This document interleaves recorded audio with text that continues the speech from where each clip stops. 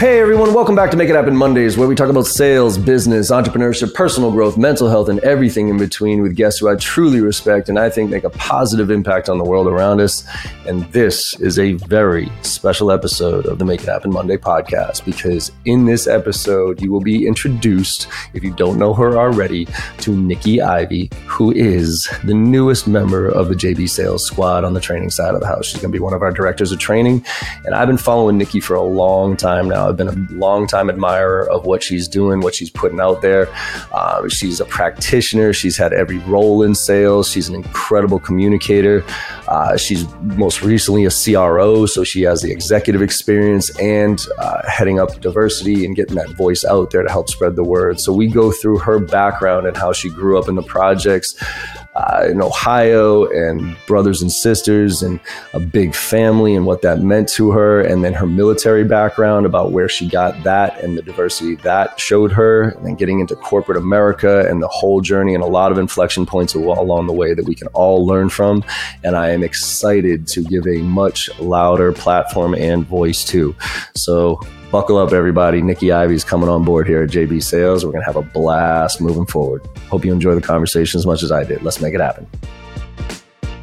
What's happening, Make It Happen family? Big shout out to our partners today, Gong, Vidyard, and Chili Piper. Gong's data is more than valuable. It's cornerstone in any organization looking to collect the data that's going to tell them where they can improve and where they need to spend their time making changes. Vidyard makes it easy for people to use videos anywhere. No matter whether you're sending videos in email or on social media, posting them somewhere, or sending them in a DM, Vidyard has got you covered. Our friends at Chili Piper are so much fun to be around. They make it easy for people to get on your calendar. And every sales rep has got to have this function locked in. It's one of the most important things we can do as a seller. How can I get you on my calendar easily? Chili Piper can make that happen for you.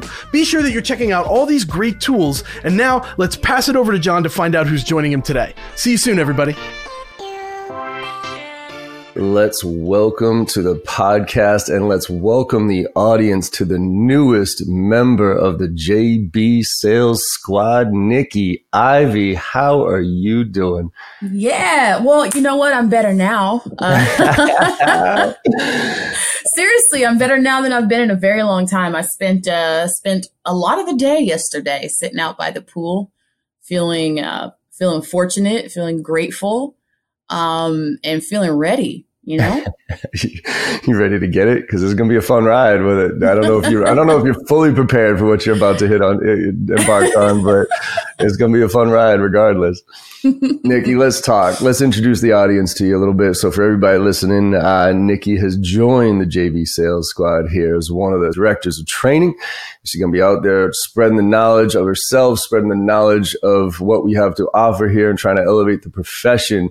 But Nikki, for those people who don't know you, which I think there might be a couple out there who might not know who you are. Those living under a rock. Exactly. Let's give them some context to where you're coming from. So talk to us. Let's go all the way back, because I like to, in this scenario, usually on these business ones, it's like, all right, well, give me your business background. But Nikki, I want to learn a little bit more. I want the audience to learn a little bit more about you as far as your background. Like, where were you born? Talk about your family. Talk about where all that stuff, and then let's get into the career stuff. But as family is number one priority here at JB Sales, let's talk about that first. Yeah. So let's see, where to begin. I was born in Dayton, Ohio. Cool. In the Hilltop Housing Project of Dayton, Ohio. My parents lived across the street from each other, right? So she was from this family full of girls, and his was like a family full of guys, and they used to like fight at the playground or whatever until they discovered love. So my parents, they got married very young. They had my sister, they had me, and shit wasn't easy at all, like at all, especially for that first little chunk of my life. But I remember this experience. I was sitting down with my dad watching TV. We used to watch TV together all the time. And this commercial came on, one of those Be All That You Can Be commercials for the Army. Yep. And I remember I go into the kitchen and my dad is in the kitchen doing push-ups. And he's like, come here, sit on my back. So I'm sitting on my dad's back while he's doing push-ups. And he's just fully getting like motivated, like, yeah, I got to do that. So long story short, my dad gets in the Army and it takes us from this place where we lived in Dayton, at that point to Washington State. So I spent most of my childhood in the Pacific Northwest, right? Mm-hmm. And I don't know how much many of you know about Army bases, but they can be a microcosm of, whatever the community is that they're adjacent to or society at large, or at least that's what I thought, right? So it's very multicultural, right? Like if I was walking home from school, right, I would walk past, this person's parents are Puerto Rican, so I'm smelling arroz con pollo. My mom got the collard greens going, you know what I'm saying? Somebody's mom is from Korea. So it's because, right, these people travel and they bring back, love and culture. And that stuck with me. And I was so excited to get out into a world where that was the case. And then the summer before I started high school, we moved to Southeast Georgia, where I learned that it ain't all sweet, Yeah. But I think that was an important experience for me to have as well, right? I think, I don't know how I would have turned out if I only had sort of this cookie cutter, not all that realistic idea of how people interact. But also, I'm glad for that ideal of what we can be. And you do see through lines of that in a lot of the work I do and the content that I do today. So anyway, somewhere along the line there in high school, I got pregnant when I was 16. Mm-hmm. And I had my first son at 17. He was actually at my high school graduation. I remember exactly what he was wearing, just a cute little guy, this little, what do you call him? This little fisherman's hat. Anyway, rambling. But so that was sort of as it would be for anybody, right? This sort of watershed moment in my life where I'm figuring out, not just who I am, but what I believe my choices to be. I think that's the biggest impact that teen motherhood can have. Yeah. Explain that to me. So believe your choices can be. Talk to me about that a little bit. Is that the choices that you had to make from that moment on, basically growing up immediately there, or was that the choices that got you to that point? All of it. So, okay. I mean, we'll start with the choice to have my son. I had a lot of grownups in my life who I'm sure meant well, telling me the doctor was really actually kind of sad. The doctor was like, he happened to be my best friend, my boyfriend's best friend's dad, right? Because we're on an Army base, remember this. Yeah. And he's like, well, you don't want to ruin two lives, is what he said to me. Meaning, myself and this boyfriend of mine. And I don't know, that didn't sit well with me. People make these choices for all kinds of reasons. I don't take any sort of moral high ground about it, but that's the choice I made. And yes, things, start to happen based on that choice. And then, the choice to get married young, all of these things. But what I was referring to is opportunities, right? The choices as in what school, what college will I go to? What jobs can I have? What can my aspirations be? And I'll tell you, when you're a teen mother, a lot of the time, without knowing it, probably, the adults in your life talk to you like most of the opportunities that you believed you had before you had a baby are no longer available to you. So I went from being this sort of bright, top of the class, teacher's pet. I was in choir. She always had me out front singing solos, right? To, I walk into the choir room and if the other girls tried to come up and touch my belly, this teacher would treat them like they could catch it. No, sit down. Don't do that. And then she started putting me in the back. And it can be traumatizing, actually, the way people treat you there. But, rather than just explaining, right, or helping you understand, you can still accomplish what you wanted to accomplish, right? They start to talk about you almost like you're dead, like you're written all the way off. You know what I mean? Like, I had so many dreams for you. You've heard this talk, right? Oh, yeah. Right? Absolutely. Oh, I wanted you to be, you were supposed to be, you were gonna be. And I'm like, fuck it, I am. You know what I mean? Say, you're only 17. I ain't dead yet, right? Yeah.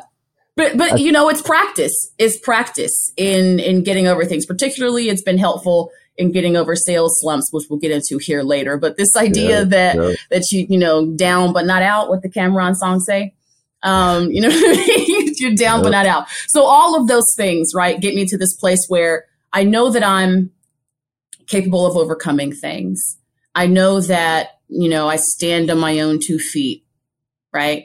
And I know that I'm an exemplary communicator, but I don't know what any of that is worth, right? In terms of money at this point. I was supposed to be, I'll tell you the 3 things I was going to be.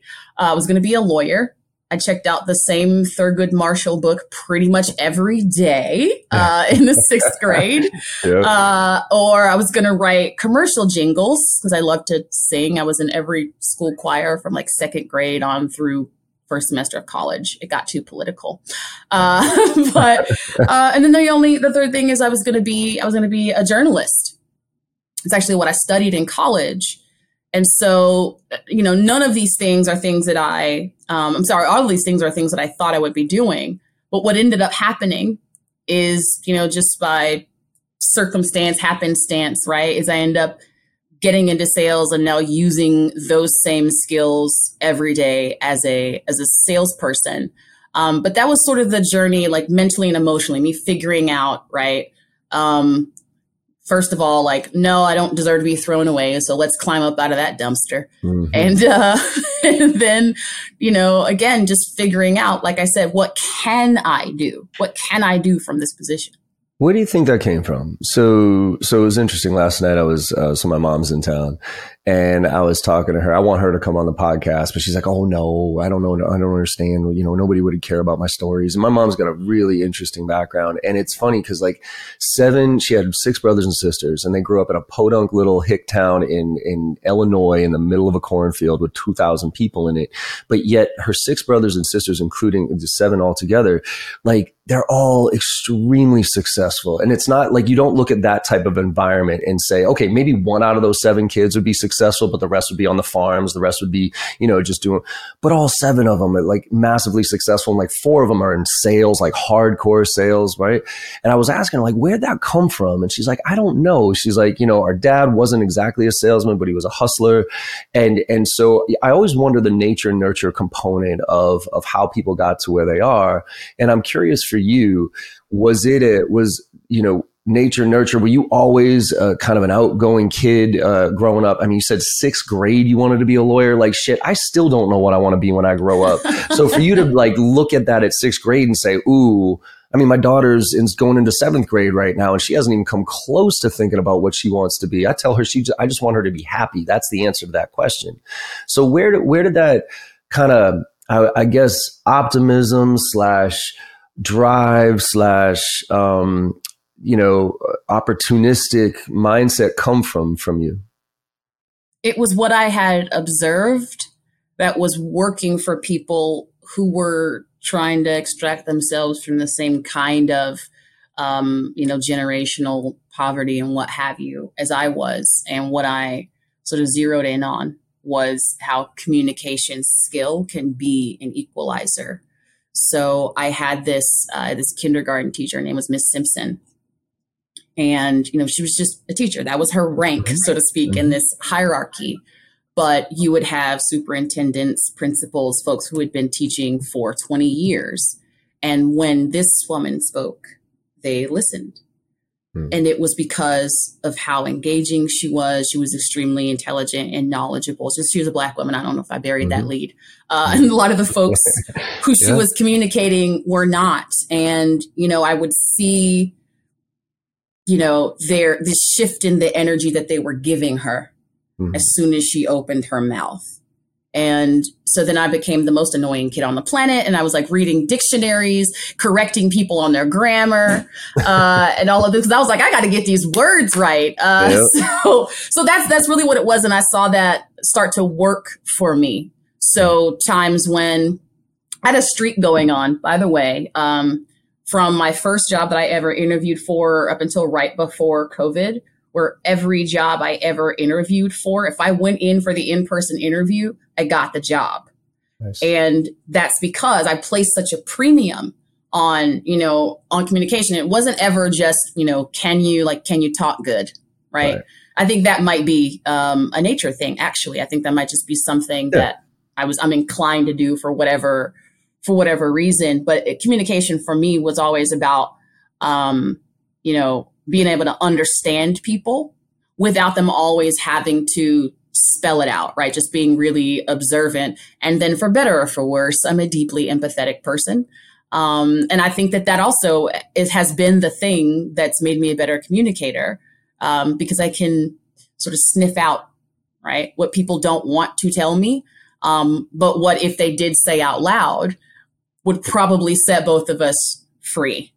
So that's sort of the themes that I was observing and how I was putting it into action. And it just kept keeping me, you know, out of what should have been dire circumstances. I just kept climbing back out of it using these communication skills. I don't even remember if that's the question you asked me, John. No, it is. It's that, because, you know, it's where does it come from? You know what I mean? And you know, that I've always been fascinated with the nature nurture, because I've seen parents, you know, great parents, and their kid grows up to be a terrible person, right? On the flip side, I've seen horrible parents, and people come up and they're just incredible people, right? Because they learn from it in different ways, and people take trauma in different ways too.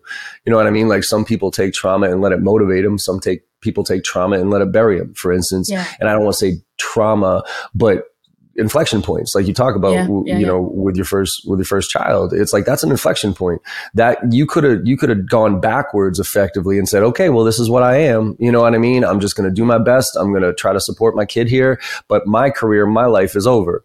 Versus other people who would say, nah, what do you mean? Like, this is just like, I only see, it's not even a bump in a road. This is a piece of my journey, and I'm going to make the most out of this. So, well, I want to say though that I only know those things in retrospect. Yeah. You know, there might be someone listening here who, you know, was on a similar path, and the last thing I want to do is come off like, you know, I just did it. You know, I just made it. I just made it happen. Right. Because while it was happening, these were some truly painful times when I did think, you know what, you know, maybe I should just go over here and, you know, work at the gas station. No tea, no shade if you work at the gas station. Very lovely people. But that's what it was, right? Should I just, this is what I meant before when I talked about the choices that I had in life. So it's been that. But another part of the answer that I want to make sure we don't miss as far as where does this come from. So I mentioned that I was a teen mom. My grandmother became a teen mom when she was 15 years old. Damn. She ended up having 11 children. Woo. The person that she was married to at 15 was abusive. So she ends up raising those children on her own. And those children, my aunties, these are women with higher education degrees. These are women born in that same, you know, housing project that I was talking about, who, you know, we all still have roots there, right? I was just at a high school basketball game there a couple months ago. But, you know, we're making things of ourselves where it's not about the accomplishments that I make today for me. It's definitely about what people coming up right now are seeing as possible through me.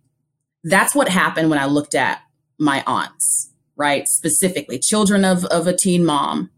Some of them were single mothers themselves, and it didn't stop a thing.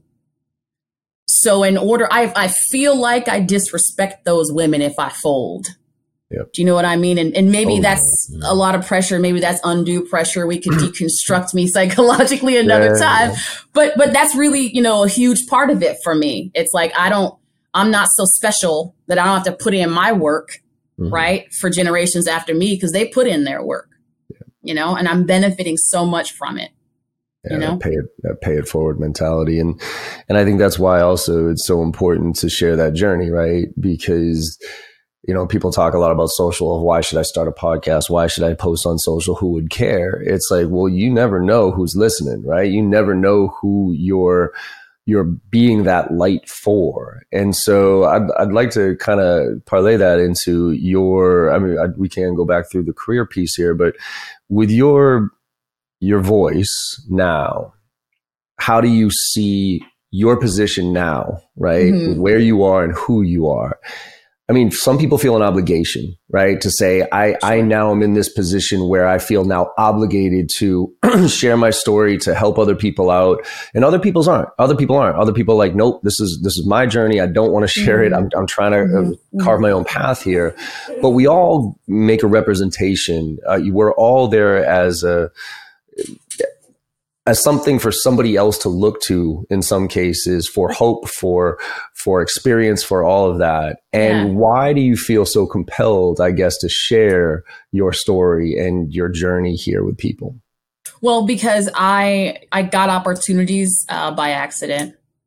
I got opportunities, through no strength or knowledge of my own. And I just outright, wholeheartedly, loud as anybody can hear it, reject this idea that, individualism is the way to go, right? It's about me. I did it. None of that really jives with who I am. I don't believe that, I'm where I am because I'm so smart. I'm where I am because, you know what I mean?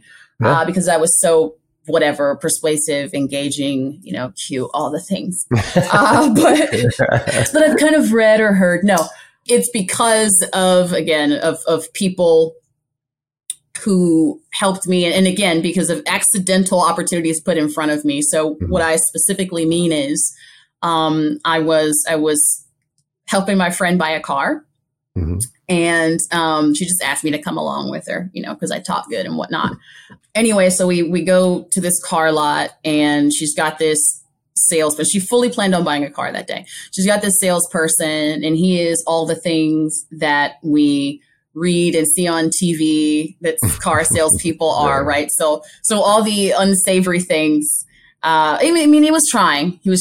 And I kept sort of, heckling him. I didn't mean to be, right? But now that I am a salesperson, I realize, yes, I was heckling this guy. But I was just trying to get him to loosen up, break veneer. I know my friend, she's cool. You can talk to her. Let's be people together. Okay. But he didn't get it. So she didn't get a car. And as we're walking out, his boss chases me out the door and he's like, hey, we're hiring, and I think you got something, kid.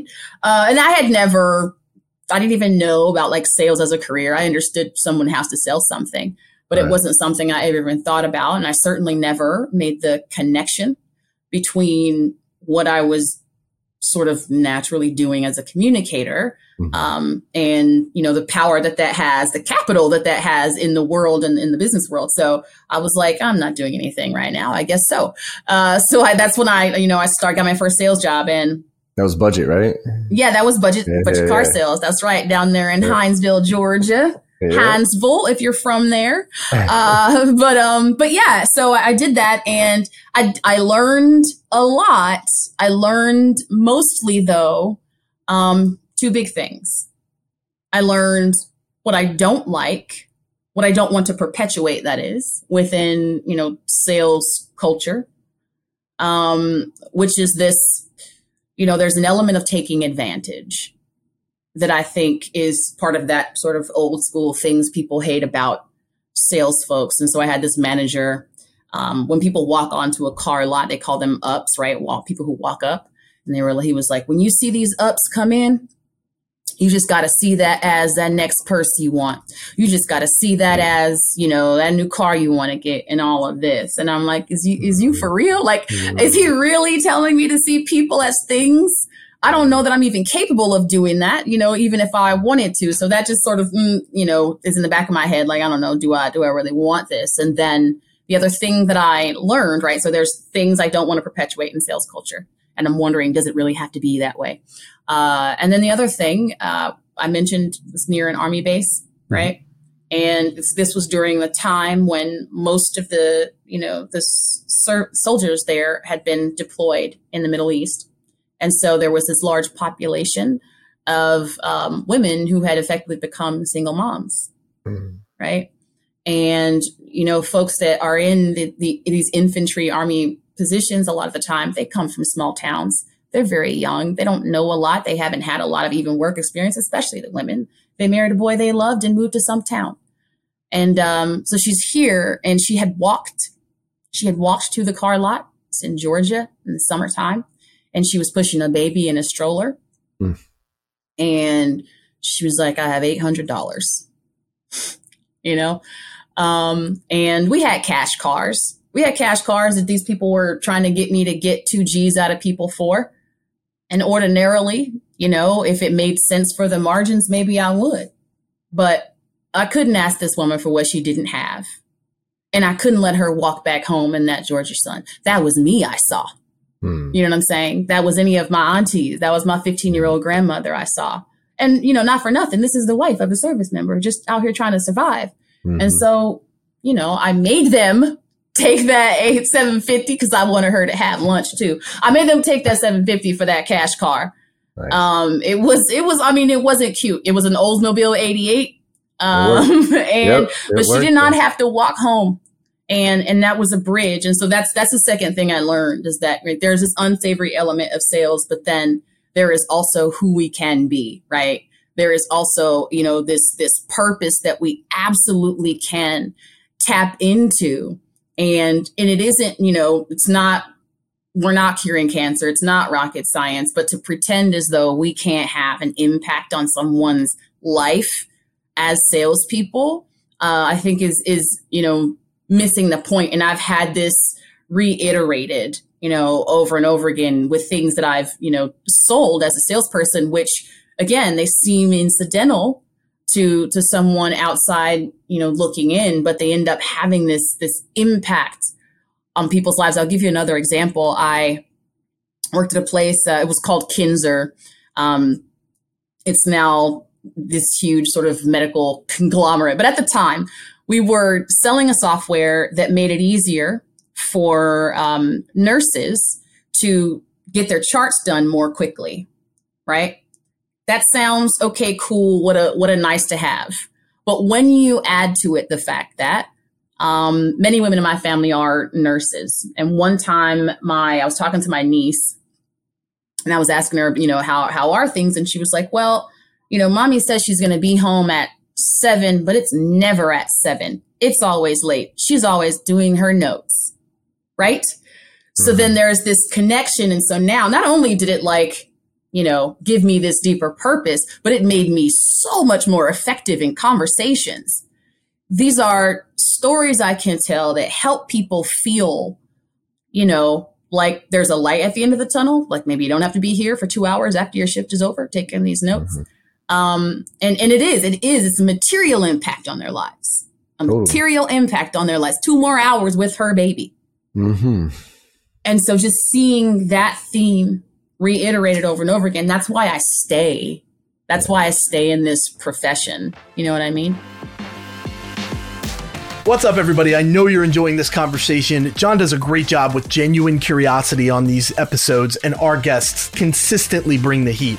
We want to take a moment here and let you know that you've got an opportunity to become better than you were yesterday. And you can do so by gaining access to all of JB Sales content. All of their training, tips, techniques, tactics, and takeaways can be yours for $1 a day. $365 for the year gets you annual access to everything, including our private Slack channel for members only, which you get access to all of us directly 100% of the time, 24 hours a day. And then at the same time, you're going to get access to our bi-weekly Ask Me Anything sessions, where you can bring real deals to the table and get the help that you need where you need it. This is very, very important. Sales reps that invest in themselves are often found at the tops of their leaderboards. Join us today and get the help you need to become the seller that you deserve to be. That URL, one more time, is joinjbsales.com. Let's get back to the show with JB and our guest for this week. I tell people all the time that sales, I believe sales is one of the greatest professions in the world when done right. It's one of the worst when done wrong, right? And when you do it right, it's about helping people solve problems and helping people achieve goals, period. Right. Look, if your problems aren't big enough and your goals aren't big enough, why are we having this conversation? Like if you're trying to convince anybody in sales, you're doing it wrong, in my opinion. Like your goal is to help people make that connection, right? Because it does change lives. I mean, this profession, we talked about this the other day, right? It's the ultimate equalizer. I mean, to a certain degree, it is blind of gender, color, all that stuff. And in some cases, I mean, it depends on the company you work for, but in a lot of ways, the harder you work, the more you get paid, and therefore you can get yourself in or out of situations, and you have a lot more freedom. It'll never buy happiness. I never believe that money will buy happiness, but it gets rid of a lot of unhappiness, and it creates freedom for people to make decisions that they can make as opposed to other people making for them. Yeah. And that's why I'm so passionate about this, because I same to you, like I kind of fell into sales. It wasn't something I knew stuff had to be sold, but I never knew it was a career. And then all of a sudden I was like, wait a minute, like this stuff makes a difference. Like the stuff, as long as you believe in it. If you don't believe in it, then get the fuck out, because then you're just one of those other sales done wrong. But when you believe in it, it's that transfer of enthusiasm. It's that help and elevate people out of their situation, right? And give them a chance and opportunities and everything else in between. So I think that's why, you know, when I've talked to you in the past, we've connected so well, because I can see that, I can feel that from you, regardless of what your role has been. And that's why I'm kind of curious of your journey from a professional standpoint, right? Because you went from budget to then a reporter, then you got into the news, so you're gift of gab, if you will. Then you got into like music video stuff, right? and then you got such an interesting track to where you are today. Talk to me about like what was another inflection point from a career standpoint? So you had all these positions, right? What was the next? So you got this budget, you're like, all right, I want to help people out. And then a few more, but where was the next inflection point for you? Where was the little aha moment? It was definitely my first SaaS sales role. Okay. So, and you know, as you're talking about this, elevating the profession and all of that, I think it really does have a lot to do with how you are first socialized into the profession. So cut to, 2014. I'm now living in Austin, Texas, and I'm still selling cars. I was working at a Kia dealership. Shout out to Kia of South Austin. But anyway, still experiencing some of those sales culture things that were unsavory. But also having fun and learning things that I would later apply in a SaaS sales career. So this little bit, and then I'll get into the inflection point. But so when a person would come on, first of all, I'll just give you three. So the first thing that translates, right, from this, how do we get from selling cars to selling SaaS? It's prospecting, actually. So every salesperson, when we get through the door, right, every Saturday, because we work 12-hour Saturdays, everyone without exception. Mm-hmm. And we have a list of about 30 people, right? That's all we had to call was 30 people. That 30 people are folks who have had their car for about 3.5 years. That's on average how long people keep a car before they trade it in. So it's just calling those people saying, hey, did you know that since you've had your car for this long, right, you could probably get a deal but most folks wouldn't make those phone calls, John. Most folks want to stand out front of the lot. And when people come up, you know, they want to be the first to open the door for them, or, you know, the first to get those. And that's valuable. And I completely understand that. But I found myself more successful because I was doing that prospecting work. I had no idea it was preparing me, right, mindset wise, for what happens in a SaaS career. But so that's one of the first major, you know, things that I learned.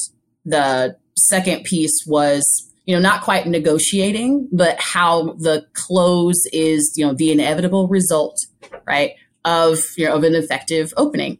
Mm-hmm. Things like, you know, instead of being the person that walks up, folks are looking at a car. We've all had this experience, right? You're standing out looking at a car. You go up, hey, folks, how you doing?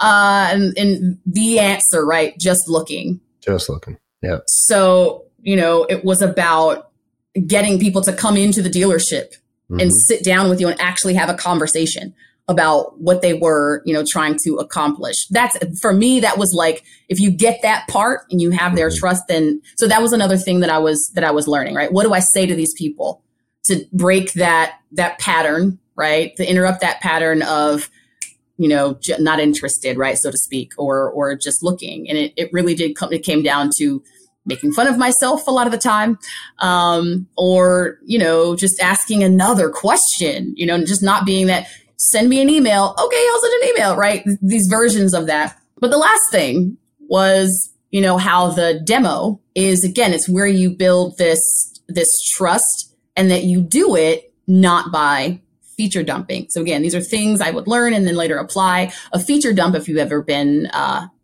in a car buying experience, is, and it has this kind of engine, and and then you can, do that. The seats give you a massage, all of those things. I think what helped me is that I don't know shit about cars. So, so I'd be like, and that would be the joke, right? If I saw like somebody looking at some big truck or whatever, and I'm like, yeah, it's a truck. I was like, you probably know more about this truck than me. I can tell you it has an engine, right? And so again, we're having this. But anyway, we would get in the car, and I would ask everybody the same question when we get in the car. I'd say there's two kinds of people. There are those who just have to get the music turned on right when they first get in the car, and there are those who got to get the AC on. Which one are you? And this lent itself to all these different conversations, right? And they're like, I'm like, if they didn't respond or something, I'm like, I'm a music girl. You know what I'm saying? I'm a super secret Swiftie. Don't tell anybody, right? And I'm like, turn on Taylor Swift. Or I'm asking them what station they want to listen to. But the point is, right? They will be in that car doing that very thing, right? If they buy it, and we want them to feel themselves doing that. So anyway, one time when I was, applying this and learning this, a gentleman came into the dealership, and at the end of this demo, right, the end of this test drive, he was like, so you do this like 12 hours every Saturday, and you're here every time I come in here. Like, what's that all about? Is this what you want to be doing? And I was like, sure, I'm good at it. It's fun. I'm making money. And he was like, well, did you know that with what you're doing right now, you could sell software? And I was like, no. He's like, and it's air conditioned, and they have snacks. And I'm like, you had me at snacks. Let's go. But no, so he's like, you need to meet my boss or whatever. And we're having like this big sort of cattle call interview. I show up at the thing. The boss happens to be Scott Leese. This place was a place called Outbound Engine in Austin. And I made the cut. And when I walked into that building, and I saw the most diverse set of people that I had my opportunity to work with, far more diverse than I had imagined it would be, right? Coming into this, I saw thoughtful leadership. I saw just hustle like I had never seen before. And for the first time in my life, I didn't see it as a negative. I didn't see it as, these people are schmoozy, they're this, they're that. Because that, and this is why I bring this up, because that sense of purpose was put in front of us and instilled in us from day one. It's something I think about a lot, right? Well, how do you help salespeople believe, right? How do you help them believe that there is purpose in what they do, right? Even down to the given product that they sell. And it was about connecting with people. So we were selling a product there at Outbound Engine. It's basically social and email marketing for small business owners, right? So I'm an electrician locally, or I'm a real estate agent, right? And there is a very human element to that. I don't know how much any of you know, but if I'm a real estate agent, I've got a showing at maybe 10 a.m. on this side of town. I've got another one at, 11:30 on the other side of town. And oh, by the way, somewhere in there, I, eat lunch, see my family. So anyway, I would create this picture in their minds of, when I was talking to a real estate person, like, and you're going from showing to showing. And if you're like any other folks that I work with, you're eating lunch in your car most days. Because that's true. They're eating lunch in their car before they go to the other thing. Yeah. So once I was able to grab onto that, because it was put in front of me that way. It was never put in front of me when I was selling there. Like, this is a thing we're doing to make money. This is a thing we're doing because it's cutting edge. I mean, all those things were true, but it was about how are we helping people? And so, I want that for every salesperson, and a lot of the things I talk about, right? On LinkedIn and in conversations like this, it has to do with that, right? It's not simply that I'm, some bleeding heart do-gooder. I be that, but it's also, it's also that this is access to economic equity. Yes. when you make people aware of the opportunities that exist for them, and then you keep encouraging them to help them understand that they don't actually have to be anyone other than they are right now to be able to take advantage of that opportunity. Mm-hmm. I had all kinds of reservations, right? I'm selling software. I'm not, a real tech savvy person. I'm one of those older millennials. Like, we didn't get a computer in my house till like senior year. It was one of them big back gateways, you know what I'm saying? With the AOL. So I'm not your girl. I'm not your techie girl. Right. And so again, but there are people who don't know that you don't actually have to be that. Right. And I just get to start imagining, like, what would this profession look like if more people knew that it was for them and they were for it. Love that. So because now, I mean, you're head of growth and development, a culture perspective, you have a really strong voice out there, trying to promote more diversity and all these other things.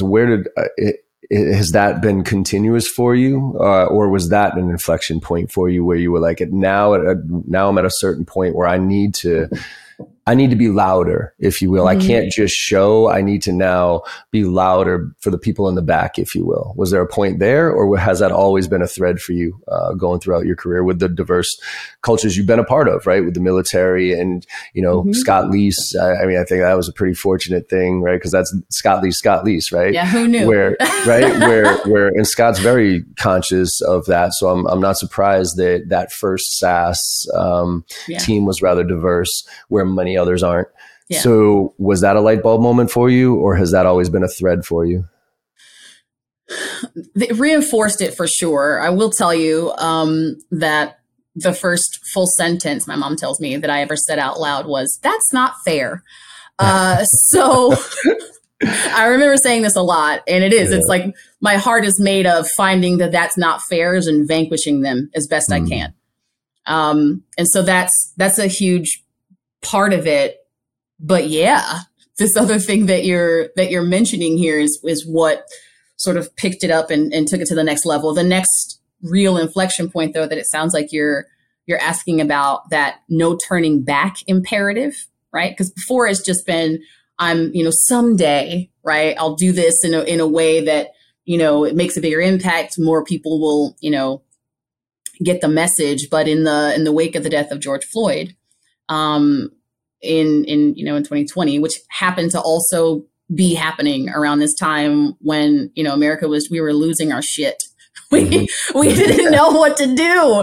We didn't know what to do. We didn't know the things, right? And, if I can speak candidly with you, right? Many folks were let in on a little secret that a lot of us had known for a long time. And so once that, hey, we still have very, very deep issues with race and racial identity in America, right? Mm-hmm. Once that was put in front of people in a way that could not be denied, and I started to look at how that shows up in the sales profession, and I started to make connections between that and why I didn't know about this opportunity and how I could help more people, learn about the opportunity existing. Before I was willing to go out and invite people from these historically underrepresented groups into this profession, I was like, we got some cleanup to do. Mm-hmm. Because what I don't want to do is what I didn't at the time want to do was invite a bunch of people. Right? I'm very protective of Black people, particularly Black women, right? Mm-hmm. I'm not going to invite a bunch of Black women to come work here only so they can be microaggressed against, only so they can be gaslit because of your unconscious bias. We're not doing that. And so that's why the voice had to be so loud before we ever get to an SDR Defenders, before we ever get to, any other influencer type beat. No. I need to make sure that these people out here, these young Black women who are in my LinkedIn inbox all the time, how did you do it? What do I do? They need to know that this is for them. And these companies need to know that none of us are going to be just handing you over talent that you didn't bother to go look for, because if I'm doing that, then I don't actually, I'm not confident that you'll be able to treat them well once they get there. So that's what a lot of it was like trying to get people to start to understand that this is something we have to pay attention to. It's not, something we make all the money and then we circle back and see if we were being fair about who could make this money with us. Right. Nah, fam. So it was just, it became this undeniable thing. I somehow, I guess, I don't know why my voice emerged as one of the more visible out of that time, except that I really didn't care, John. Like I really didn't care who I upset. I really didn't. Because when we look at like how does stuff get done? Like history bears this out. Somebody got to piss somebody off. Nothing happens unless somebody's pissed off first. Mm-hmm.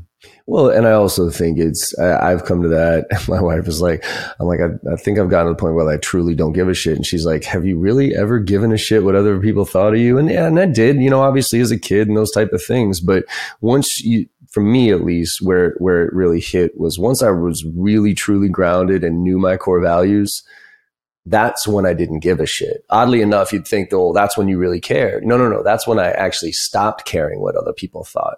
Because as long as I was staying true to those core values, I'd screw up. I'd say something dumb, and I'd piss people off. But 9 times out of 10, I'd be pissing off the people that didn't share those core values with me. So I didn't care.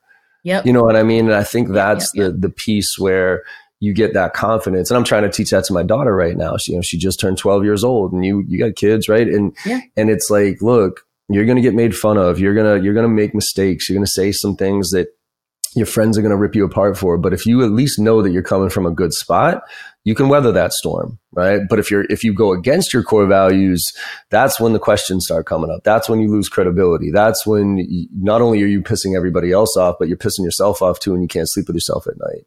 Yeah. And so I think that don't care attitude for you is obviously very grounded in values. And when you say don't care, you care, but you don't give a shit what people think based on the actions that you're taking, right? Yeah, I'm not shaken by it. I'm not deterred by it. Because you're right. Yes, I care very deeply about these issues, but that caring is not something I'm going to allow to sort of lull me into, into wanting to be sweet to people. And I think that's the balance that so many people have to figure out, right? Which is how can I be me? How can I live my life out loud without feeling and dropping the judgment factor, right? So I can be me and I can have that voice that I'm looking for. I think so many people are stuck in that. Yeah, but what do they think of me if I post? What do they think of me if I do this? And it's getting that limiting mindset out of the way so that they can be them. They can share their story. They can share their journey. But the way that you get there, like this other piece is, like as in what makes me or anyone confident in speaking out about really anything. For me, it's like accomplishments. So I was confident talking about these matters because I actually, before it became everyone's doing a webinar in America, I was actually doing these little panels. And I was talking to people about these matters, and I would see the way that folks would respond to that. And it wasn't just that they felt good, like they would take action. Yep. And, that's the assignment for a salesperson, right? Is to get someone, to move someone to take action. And so there was that. And plus, again, just other sort of career accomplishments and things that I would count as successes on the way. That really, made it difficult for anybody to make me feel like I need to be quiet. That's really like, I'm excited about that place in my life. I think that probably it has a lot to do with, having turned 40. I'll be 41 in November. And just getting to the point where you're like, you know what? It's not worth it. It's not worth torturing myself about anyway. Nothing really. But so getting to that point and just being like, oh, I have earned this level of respect that I'm asking for. And I will not be accepting less, right? I have learned these things and applied these things and seen them be effective. And independent of the technique, can't nobody tell me I can't sell. You know what I mean? Like can't nobody tell me I'm not for this role, things like that, which, and you've seen that amp up even in the past few months. Like really, if we really gonna talk about it, but it's a place that I want everybody to be able to get to, but a place that I really only got here through, that adversity that we talked about in the beginning, seeing what's possible and then having, something happen that, I just cannot abide, that makes it a no turning back type situation. Yeah. And that's beautiful. I mean, that's part of the reason why, I was so interested in having this conversation with you about coming on board here at JB Sales. And because when, we were just catching up, right, your role and everything else, and you had started by saying, I just feel like I've reached a point in my life where I know what I'm talking about effectively. I'm paraphrasing here. And I got more to share than just this individual job that I'm doing and the smaller impact. I'm looking to have a bigger impact. And I asked you, and I'd never ask obviously how old you are, but I guess that you're around the 40 years old range, right? Because that progression, and it is to a certain degree, it is an experience thing. You can't expedite this too much. I try to help people expedite it by skipping a few steps, but you still got to go through that gauntlet, because in your 20s, you don't know what you don't know. So you're always looking up. In your 30s, you kind of have probably picked a lane, but you still are kind of guessing. You're holding on to your 20s thinking you're still cool, but you're still looking up to people who are in their 40s and their 50s. Like, oh man, they know what they're doing. Have I made it yet? Right. And then when you hit 40, you just start having conversations where, people in their 20s start looking at you like you're a goddess, right? You're like, oh my God, wow, that's genius. And you're like, what are you talking about? Like, that's second nature. Like that's 101 stuff, but you don't know how far you've come in those 20 years just based on pure experience. And so I want to talk with you about why, cause you brought that up. And then kind of we kept on the conversation, and then you kind of in jest said, so, hey, what does sister got to do to get a job at JB Sales? And at first if you had started that way, right? Not that I wouldn't entertain the conversation. I would have absolutely. But if you had jumped into it right there, I'd be like, oh yeah, well, Nikki, we're always hiring. So, let me see what let me talk to the team, see if it's okay. But when you started with, I got this itch, that I need to scratch here about a bigger voice that I want to have to make a bigger impact. That's what led me to say, okay, let's have this conversation. So let's finish up with talking about what excites you, about what you're about to walk into, right? With this company, with this industry, with this role, with your life. What are you excited about? Why are you taking this step in your journey, compared to another step that you could have taken? Because you've reached the CRO, you know what I mean? That's quote unquote, pretty much the top. I mean, outside of going off on your own and doing your own thing type of thing, from a title standpoint, you've reached that top. And now it's you're taking a different turn here. So what drove you to this, and what excites you about it? Yeah, I mean, so you mentioned my role at Culture Perspective. It's a Black-owned consultancy, startup consultancy. And so in that work and doing consulting, I was seeing a couple of things, right? A, that I know exactly what I'm talking about, but B, right? So what would happen is I would go into these organizations, trying to help them stand up their sales org. And a lot of the time they were so small and so new that they were like, well, why don't you just come do this for us, right? So I took a couple of sort of interim sales leader roles. And in those roles, because these teams were growing, I wasn't actually able to work as closely in coaching the reps, training the reps as I wanted to. And I didn't realize how much I would miss that, right? As I'm, sort of learning how to be a sales leader. Huge part of that for me was, yes, I get to lead these people, but it became, other things that are valuable, right? So I'm, helping us secure investments, right? I am, applying all of the strategy and making sure, again, that the infrastructure of the sales org is what it needs to be. But even as I'm talking about it, right, it's boring. So she wasn't built for spreadsheets. No. So when I thought about, okay, well, what's still missing, right? Like you said, you do all of this stuff, right? The goal, I'm a salesperson, right? I want to have the highest revenue title in the building, right? And no, not quite, right? So I just started to think about, how do I have access to being able to do that all the time? Right.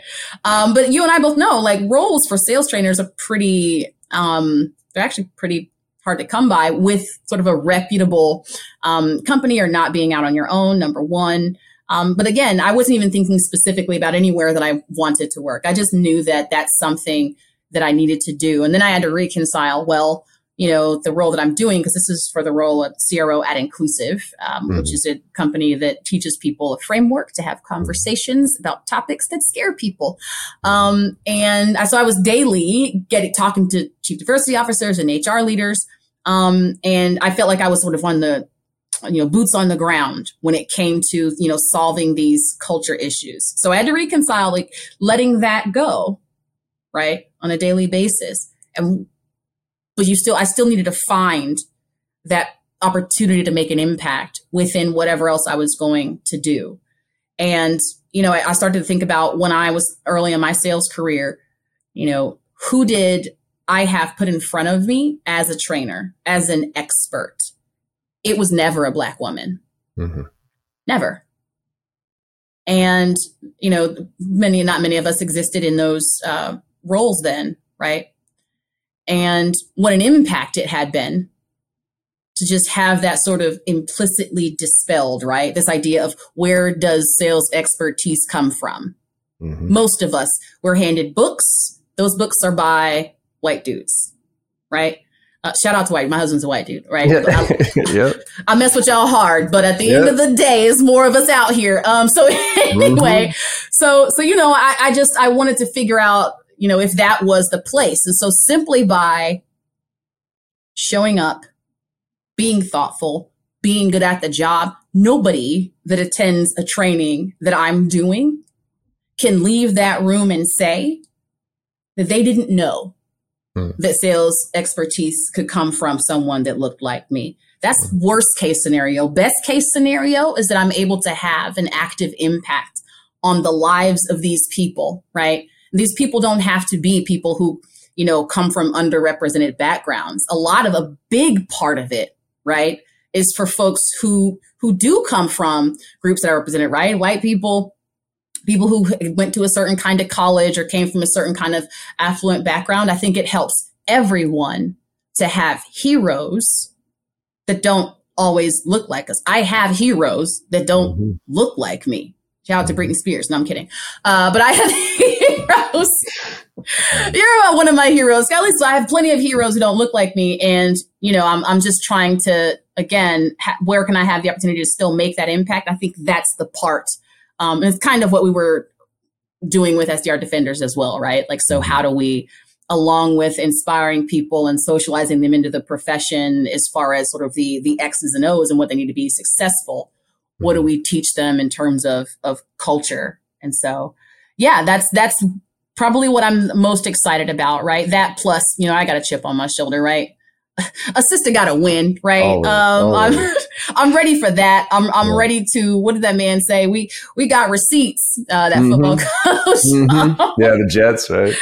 yeah. I'm ready for that. And I think it's going to be fun. It's going to be, we're all going to learn a lot about each other. And I think I think as far as the JB sales team, Sell Better team, I'm excited for what we're all going to learn about each other. I think it's going to be good. I think we're going to help each other get better. And I think that the sales, my hope, my goal, is that, like you said, we are elevating the profession through this work. We're not simply lining our pockets. We're not simply becoming, more visible and, I'm a brand person, blah, blah, blah. No. It's like, am I helping? Those are the roots I want to put down. That's the legacy I want to leave. Love it. Well, Nikki, I am excited to see those roots start to grow here and see where you can take this. Because like I said, we're always hiring, but we never are put a job description out there per se. We're always looking for good people that share the values that we're trying to build this on, and those values come screaming through with you and always have. And that's what I've always appreciated about you. So, well, tell the audience here, because we're using this podcast as a launch for the Nikki Ivy Sell Better squad here. So tell people where you want them to follow you and where they want to find you and everything else. Yeah.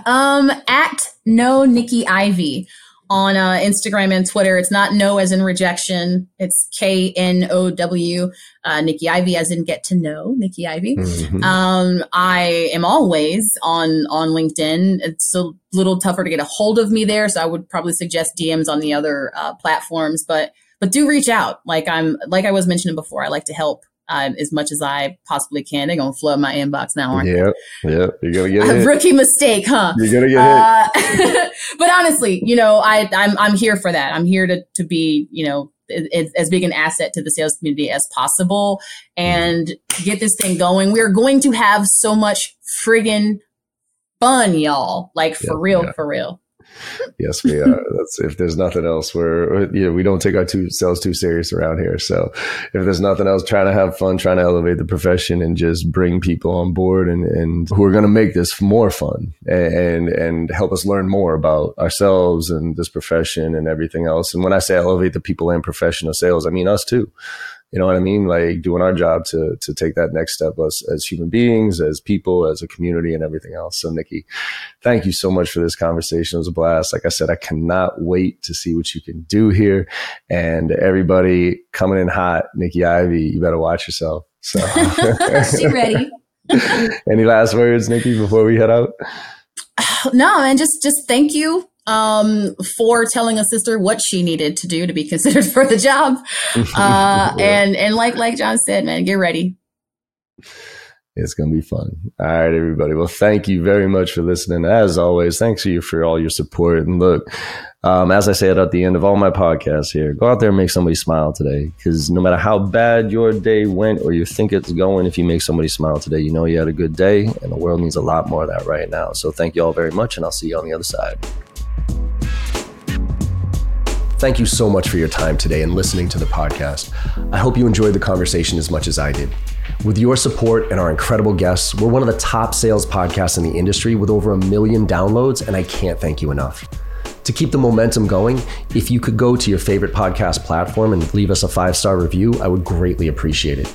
In return, I will answer any question that you have on Instagram. Hit me up there at John M as in Michael Barrows with a video question or a DM, and I will get right back to you, I promise.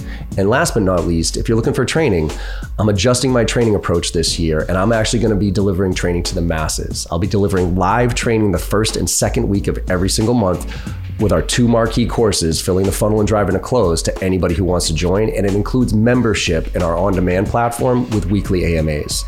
So you can go to jbarrows.com/open to check out the details. Thanks again and have a great day.